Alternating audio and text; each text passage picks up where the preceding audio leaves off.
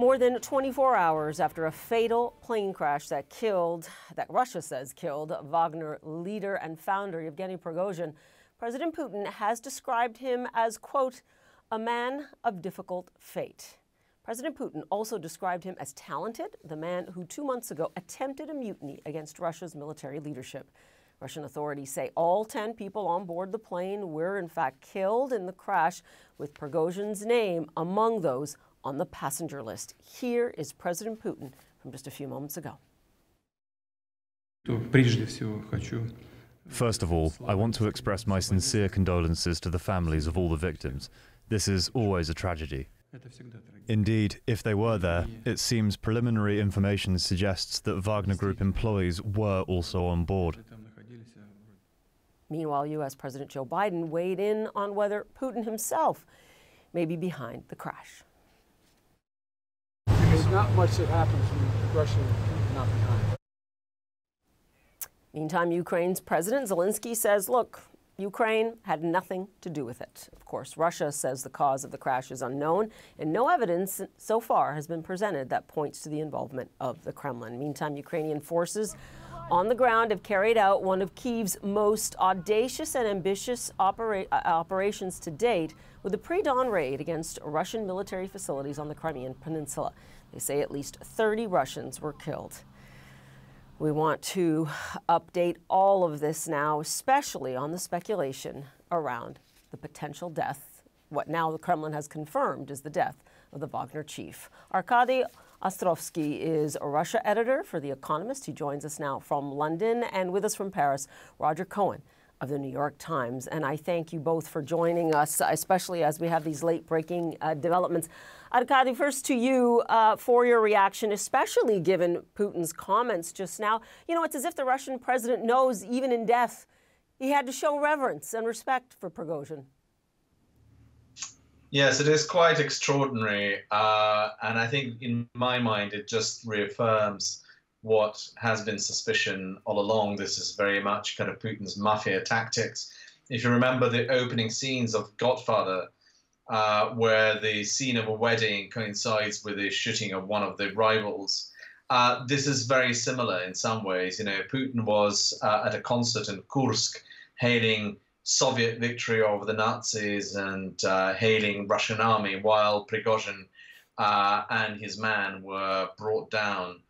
We don't know exactly how, whether it was a bomb on board, whether it was shot down, whether it was something else. But very few people, put it this way, very few people in Russia would believe this was anything but revenge for for Prigozhin's mutiny. And so Putin, in acknowledging that he knew Prigozhin, it's kind of a deniable plausibility, which is something, or plausible denial, which is what Putin has been doing all along. I think it only reaffirms that sense that the Kremlin was involved. Yeah, in fact, almost as if he was saying, right, that Prigozhin forced his hand. Roger Cohen, I mean, your thoughts, especially you, as you recently traveled to Russia. Would Russians be expecting something like this in terms of what happened to Prigozhin and then Putin's reaction to it? Well, Paula, I don't think many Russians would be surprised. 2 months ago, when the mutiny happened, President Putin said his response would be, quote, brutal.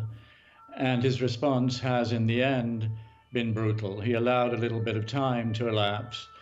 But we know enough of President Putin and the way he acts and the way he treats his enemies at this point, I think, to be entirely unsurprised by what has happened.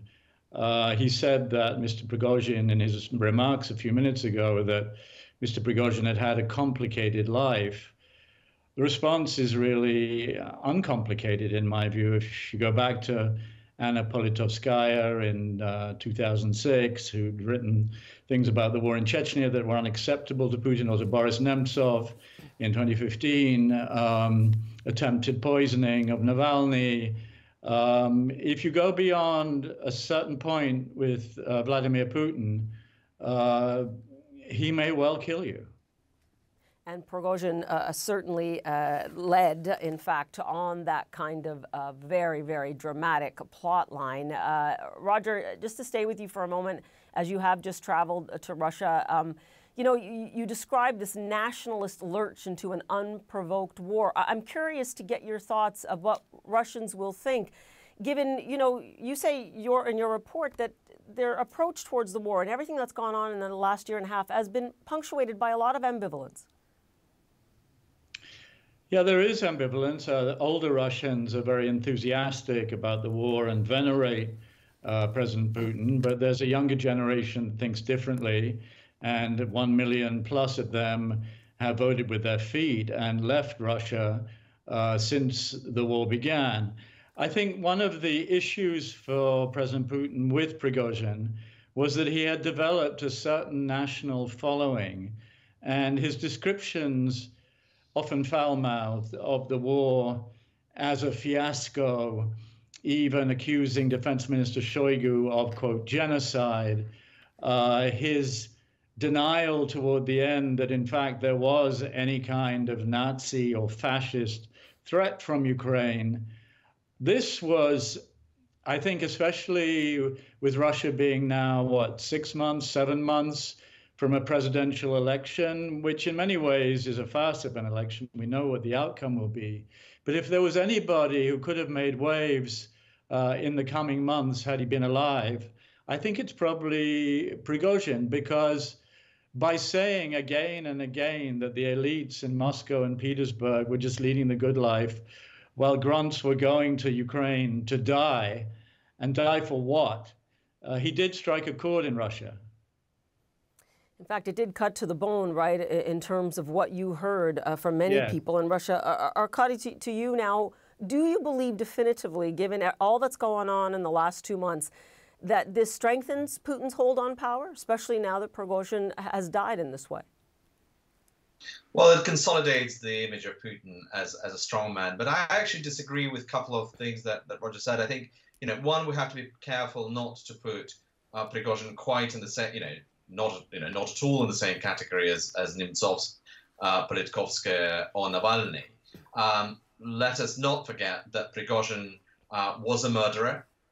He committed horrendous crimes against humanity. He, in some ways, fell victim to his own sort of success, if you like, in promoting total violence and play without any rules. And in that sense, he was very much part of Putin's was the flesh and blood of Putin's system. And Putin has relied from the very beginning of his presidency on informal connections, on the paramilitaries, on the hybrid tactics, rather than on the institutions of the state.